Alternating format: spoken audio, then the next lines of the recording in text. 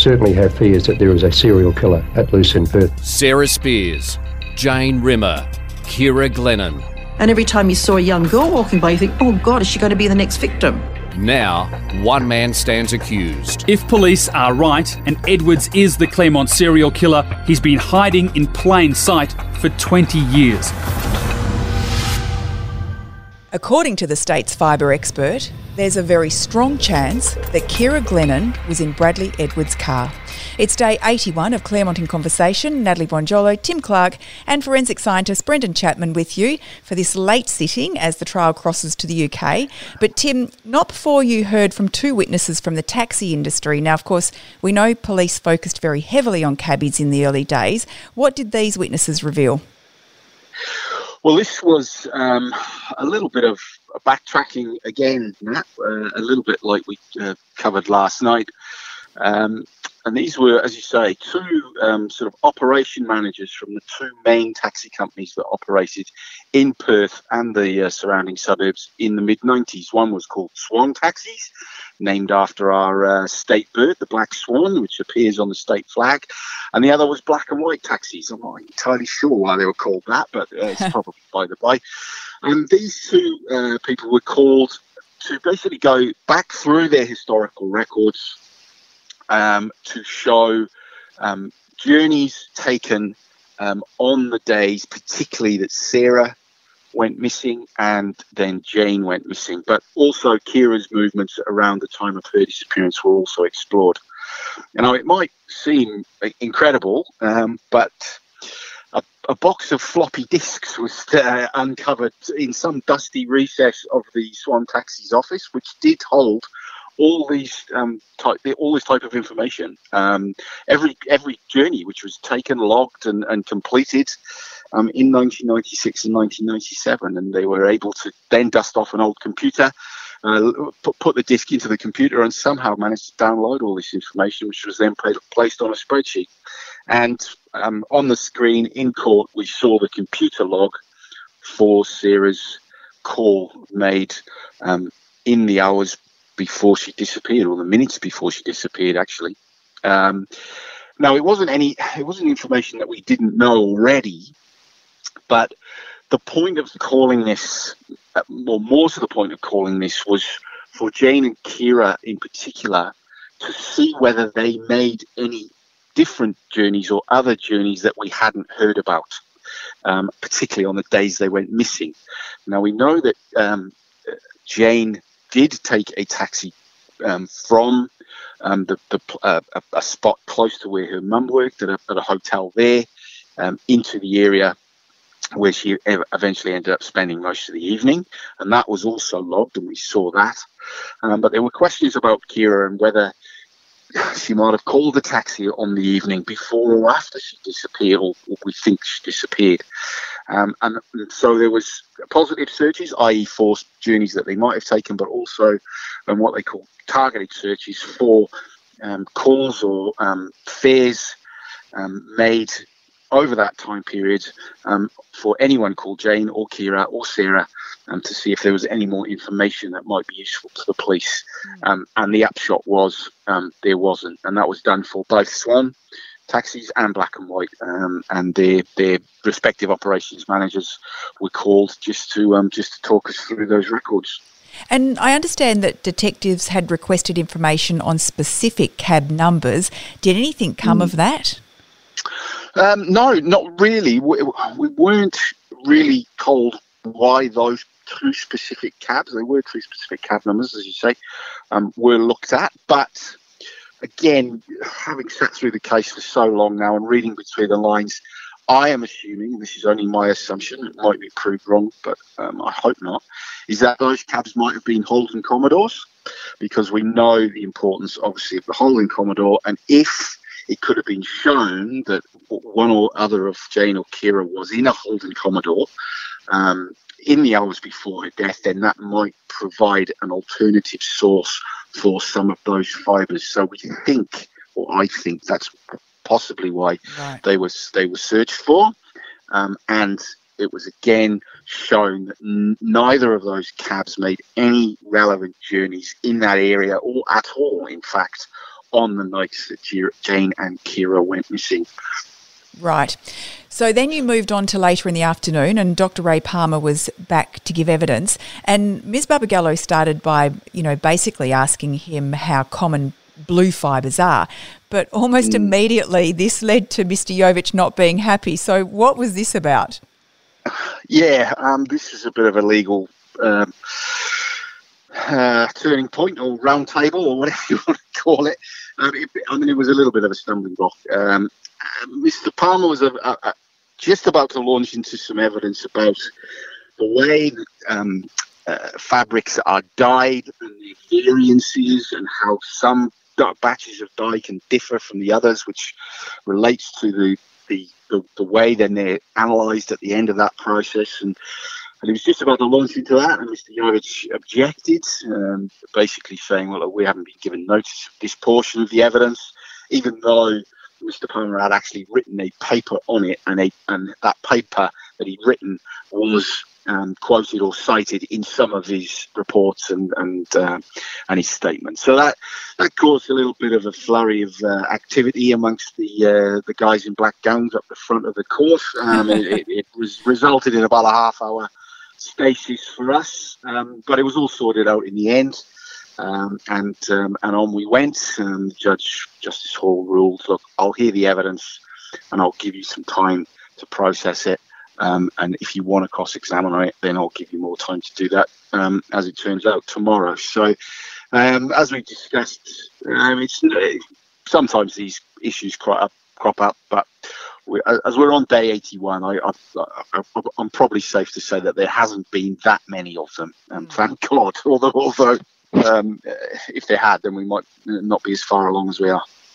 Okay, so basically they've come to an agreement, they've continued on, and then I suppose they moved on to, Dr. Palmer being questioned about, his opinion on the various fibres that are found in Jane and Ciara's hair. Mm-hmm. Yeah, so this was the conclusion, basically, the final sort of hour and a bit of his evidence, which, as we discussed last night, is his opinions and his analysis of all that work done over those so many years at the Chem Centre, which have resulted in these 98 critical fibres. And I suppose the critical point of the evidence and the culmination of his evidence on the prosecution side, or his evidence in chief, as it's known, was his summing up of the likelihood of Jane and Ciara having been in not just any old Commodore, but that Commodore, Mr. Edwards' Commodore, on the nights that they were murdered. And the way that Dr. Palmer described it is they have what they call a scale of support, which is a sliding scale, basically, that they can rank the likelihood of these events occurring based on the combination of fibres that are found on a person. And as we know, there's a combination of blue and grey fibres, which are said to be on both women, which are said to have both come from Mr. Edwards' pants and Mr. Edwards' car. When it came to Jane, I should explain, the scale of support is a 7-stage scale, and it goes from no support at all to extremely strong support for this proposed hypothesis, with various ranks in between. And so when discussing Jane, Dr. Palmer said that, in his opinion, given the number of fibres, the combination of fibres, that there was strong support, which is number 5 out of the 7, for that hypothesis that Jane was in that car in the hours before she died. And for Ciara, he came to the conclusion that there was very strong support, so the 6th out of 7 on that scale. And that was because there were more fibres on Ciara and more combinations of fibres, because she had the carpet fibres as well as the seat insert fibres and the blue fibres, and there were more of the blue fibres, and they were found on her clothing and in her hair. So that's, given all those variables, he concluded that there was very strong likelihood that she was in that car. So so that was the conclusion he came to, and on the scale of the scale that he gave, it was pretty high up. Yeah. Brendan, is this a common thing that's used, this 7-point scale? I've never heard of it. It's common to use a scale of, an arbitrary scale of, high, medium, low, 1 to 10. Similar to when you go to the doctor, I suppose, and they say on a scale of 1 to 10, how much pain are you currently in? It gives it's a way of converting, this kind of abstract idea of how much into something we can understand. Like we understand a volume, on a stereo, and we understand a scale of 1 to 10. So how they've derived the 7 points, I'm incredibly interested to find out. Because, from a DNA background, I'd love to see some statistics behind that, that support those, for want of a better word, arbitrary numbers. But I'm sure Dr. Palmer has plenty of background support for that. Tim, I'm really interested because when we in forensics and in court, when we come to delivering this type of evidence and these types of conclusion, the words that a forensic scientist uses can be very, very particular and take on in order to describe a very particular meaning. So I'm really curious as to the differentiation between Dr. Palmer's conclusions with regards to this car versus Dr. Palmer's conclusions regarding a Commodore of similar era and, similar make, model, all of that. Did he differentiate that? Well, no, but he did and he didn't, because the specific question that was asked by Ms. Barbara Gallo in the last 5 minutes of his evidence related to Mr. Edwards' car, 1BPX080, which is the registration number at the time. And the questions pointed to that car, stated that car, and that was the opinion that was based on. Now, Dr. Palmer had gone through yesterday talking about the combinations, and it's the fact that the seat inserts fibres compared combined with the carpet fibres, and then the seat insert fibres in Jane's case combined with the boot fibre that was found in her hair, and then the fact that there were these blue fibres also found in the car that had been driven by Mr. Edwards. So he used all these variables and combinations to come to that conclusion that, and obviously using the exemplars that the Chem Centre had done and the direct comparisons with the fibres from the girls to that actual car, which in many cases corresponded, to use their specific term, that was the conclusion that he came to. But as I mentioned yesterday, what the defence expert has to say about that, we're yet to hear, and it'll be very interesting to see if he diverges markedly from that, because these are two gentlemen that have worked together in the UK.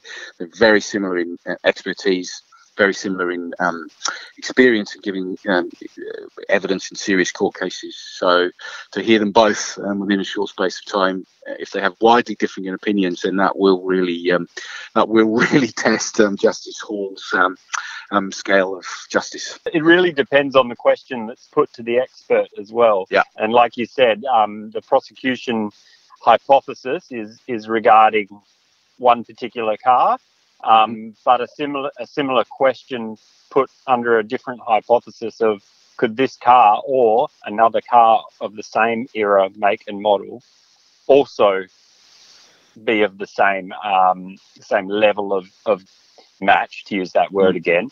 And the answer to that could very likely be yes as well. Yeah, it's very interesting what you say, Brendan. Dr. Ray Palmer, he's obviously a world-leading fibre expert. He's got 35 years in the game. But do you think forensic scientists from, all over the globe would be looking keenly at this evidence?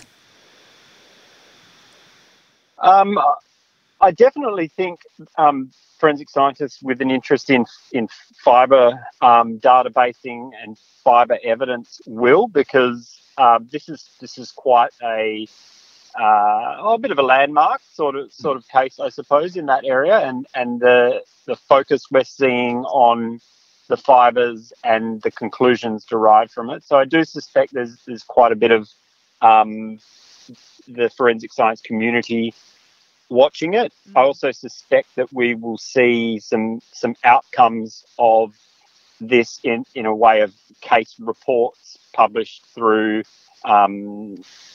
journals like the Australian Journal of Forensic Science, for instance, where we can, as a forensic community, probably look a little bit further into what's going on behind the closed doors as well, rather than just what we're hearing in the courtrooms, which will be quite interesting to see come through as well in probably the coming years at conferences and in publications. Yeah.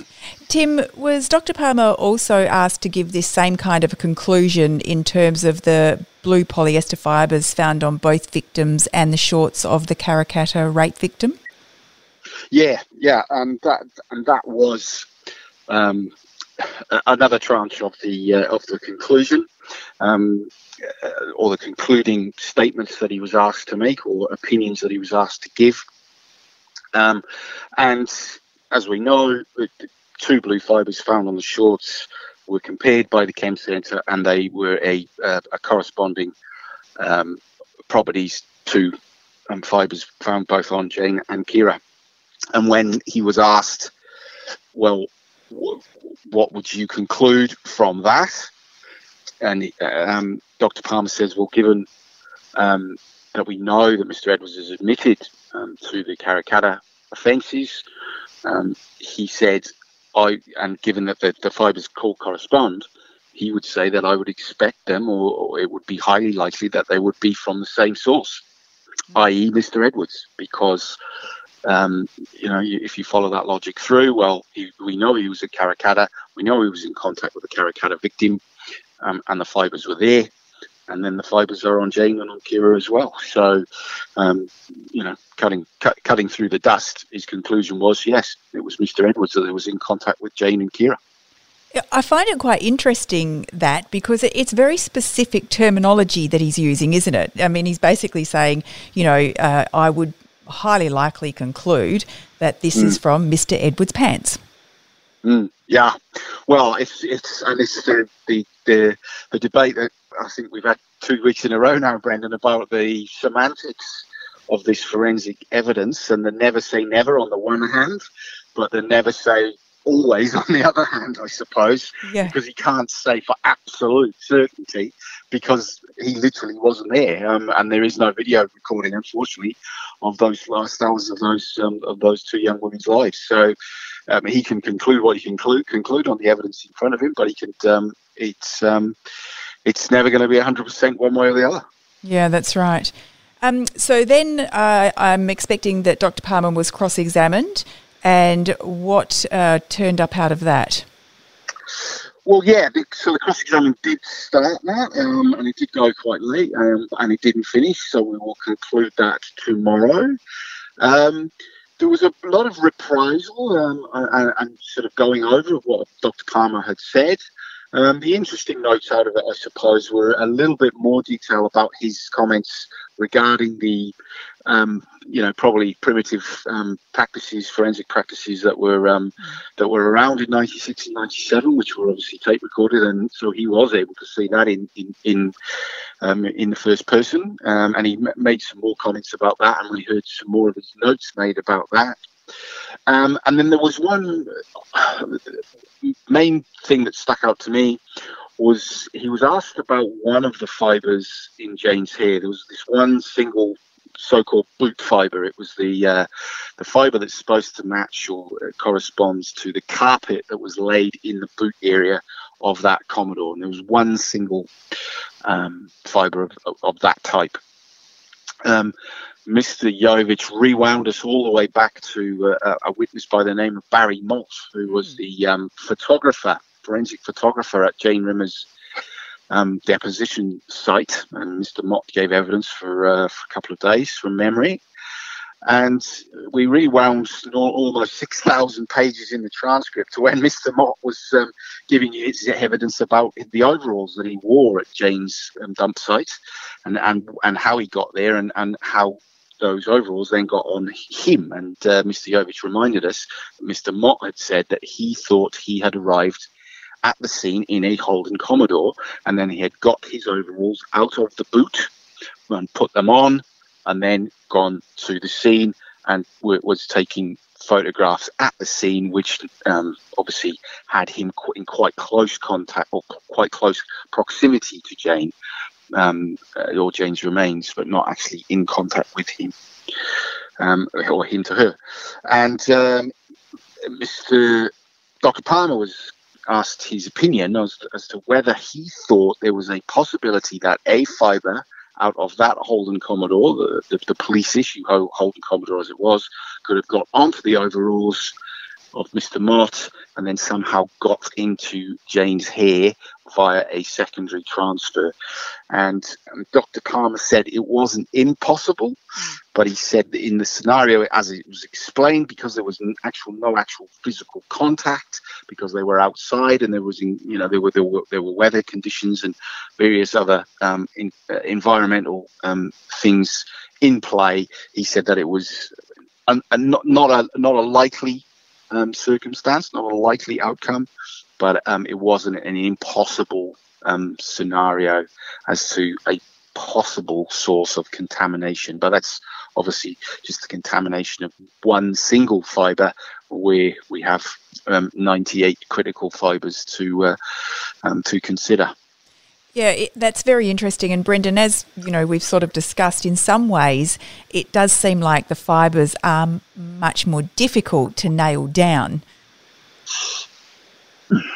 Yeah, definitely. And I mean, it goes to what we probably have all experienced in, simple household scenarios where, for instance, you might drop a piece of clothing on the carpet and pick it up and you realise you've immediately got carpet fibres attached to it. Or, that situation where, a housemate puts a towel through the wash with all of your black clothing and your clothing ends up covered in towel fibres. Like, it's something that everyone's actually probably quite aware of, but don't understand or don't realise the forensic context of these tiny little things that we all see as quite a pest and are trying to remove from our clothes so we don't, look like we've been rolling around with a cat, is actually a really important mechanism for transfer of trace evidence in an event of a crime. Yeah. And Tim, what about fibre loss? Did Mr. Jovich ask Dr. Palmer about that? Yeah, he did, and he asked him quite specific questions, actually, as to whether there was any studies as to the amount of fibres that one person might have on them at any one time, and then the subsequent loss through various activities or conditions that one might be subjected to.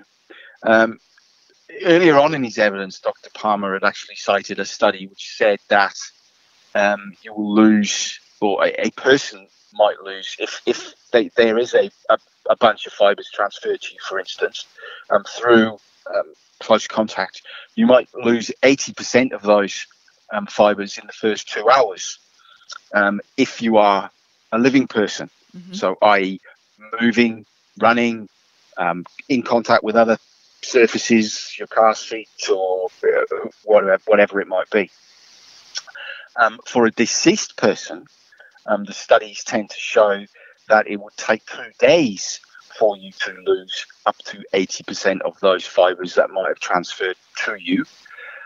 But obviously that is then subject to weather conditions, whether you're submerged in water or not.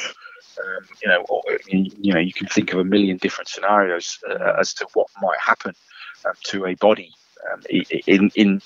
inside or outside a property. But there have been studies done on that. He also said he had tried to conduct a study of that himself in the UK, but the facility does not exist in the UK.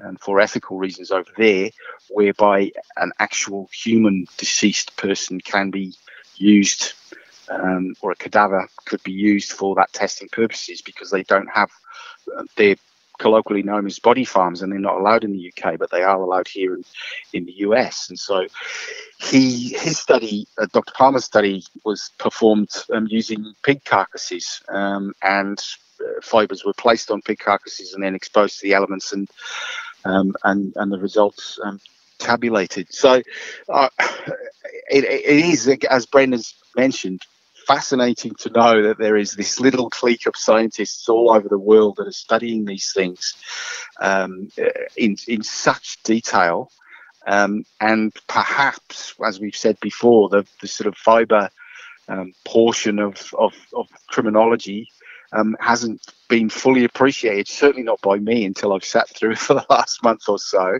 The amount of work that goes, and the amount of thinking that goes, the thought processes that go into it as well, thinking up all the different variables that might preclude or mean that a fibre does or doesn't cross from one person to another. Yeah, I mean, I guess, Brendan, you would have had a lot of experience in this and the idea of how they try and find out these kind of details. It must be really quite difficult to add in all the various elements that could come into play. Oh, absolutely, Nat. A lot of the experiments and research that we do are derived from real scenarios or real courtroom situations that either ourselves or our industry collaborators have encountered, or they've been asked questions on the stand where they've been asked, what is the likelihood or what is the possibility of this happening? And the answer on the stand on that given day is, well, we actually don't know. We can't answer that. And that's how these kind of projects and research spin off to situations where, like Tim's just mentioned, you're putting pigs out in a environment, and you're dosing them with fibres to try best to replicate what you could do in a real scenario. And this is sometimes the difficulty in what we do as well, is it's not always possible, as Tim's just mentioned, to perfectly replicate an actual situation, and the example there is using pigs instead of actual humans because of ethical and some of the other reasons around that.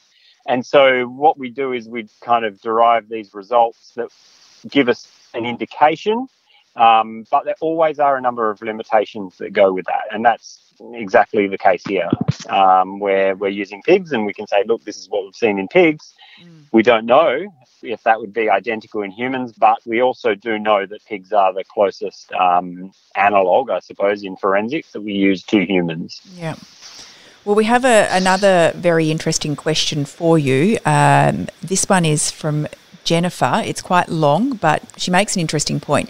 If I'm correct in assuming that a pair of Telstra pants from the 1996-97 era were obtained in 2018 for the testing and comparison of fibres on the victims and vehicle involved in the trial evidence, then there are a number of factors that might contribute to the evidence or lack thereof of these fibres.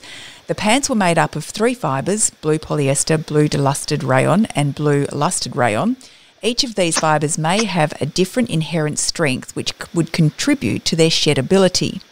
If up to 24 years have passed, then I would have thought that the fibres would more readily degrade and sheddable now than back in the 90s, which might account for the increased sheddability of the fibres when tested against the white lab coat.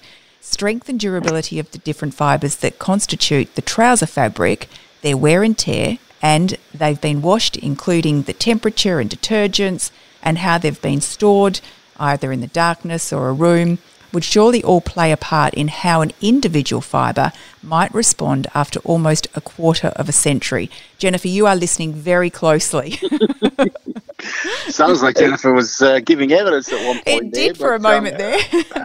I was question. Yeah. I was just about to offer Jennifer an opportunity to undertake the research. Yeah.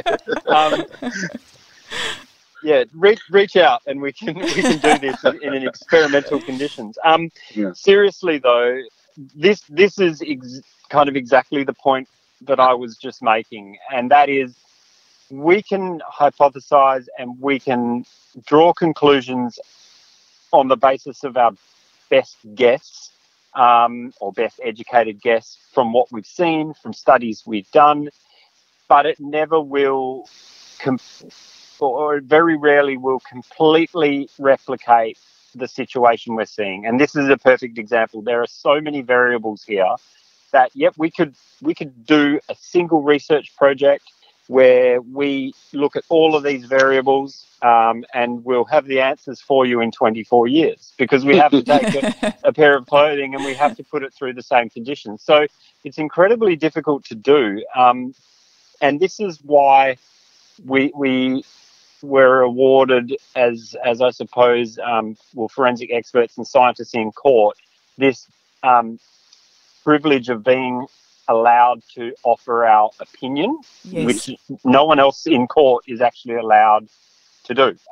Anyone else standing in a courtroom has to provide basically the facts, what they saw, what they did, whereas an expert is able to then kind of go that extra step and say, but in my opinion, this is what I think.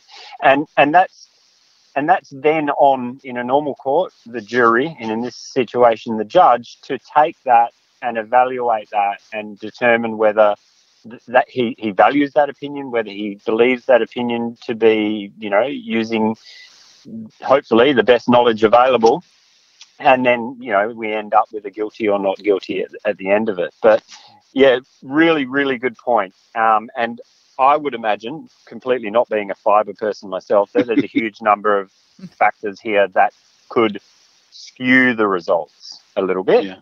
How far they move outside of those norms that the experts are reporting, I certainly can't say. But yeah, very, very interesting point, Jennifer. And I'll add to that is the exact reasons that Jennifer's outlined there, the age and the washing, the laundering, the drying in the sun, all those things that were taken. The prosecution thought of that exact point and thought, well, they're going to, if we just have these pants and these shorts, then surely the defence are going to say, well, they're 25 years old. They're not as it would have been at the time. So that is why they then went to the lengths of tracking down the manufacturer and getting this swatch, so an original piece of the fabric that the pants were made up of, so they could compare those fibres as well. And so that's why, in part, why the 98 fibres took so long to go through in court, because when we were talking about the comparisons to the critical fibres, they weren't just comparing the critical fibre to one possible source, they were comparing it to three. They were comparing it to the pants, to the shorts, and to the swatch, and to see what they came up with. It's an opposite question to exactly what Brendan was talking about, the infinite number of variables that play into these things means that the opinion is only an opinion, but it is the best opinion that they could try and find in the world on this subject matter from these experts. Yeah, I mean, prior to this trial, who would have thought that a tiny fabric or tiny fabrics would be so complicated? It's just extraordinary. Now, Tim, before we go, Justice Hall laid out a much clearer timeline of what's ahead in the coming days and also weeks. Yes, he did. He was keen to know where we're all going, including himself, I think. So that took up the first 15 minutes of the case today, or the court time today.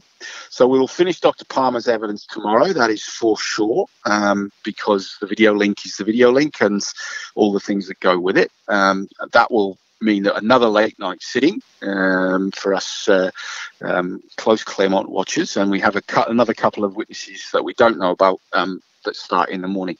Then on Monday we move on. The fibres will be done, or for the prosecution fibres will be done, I should say.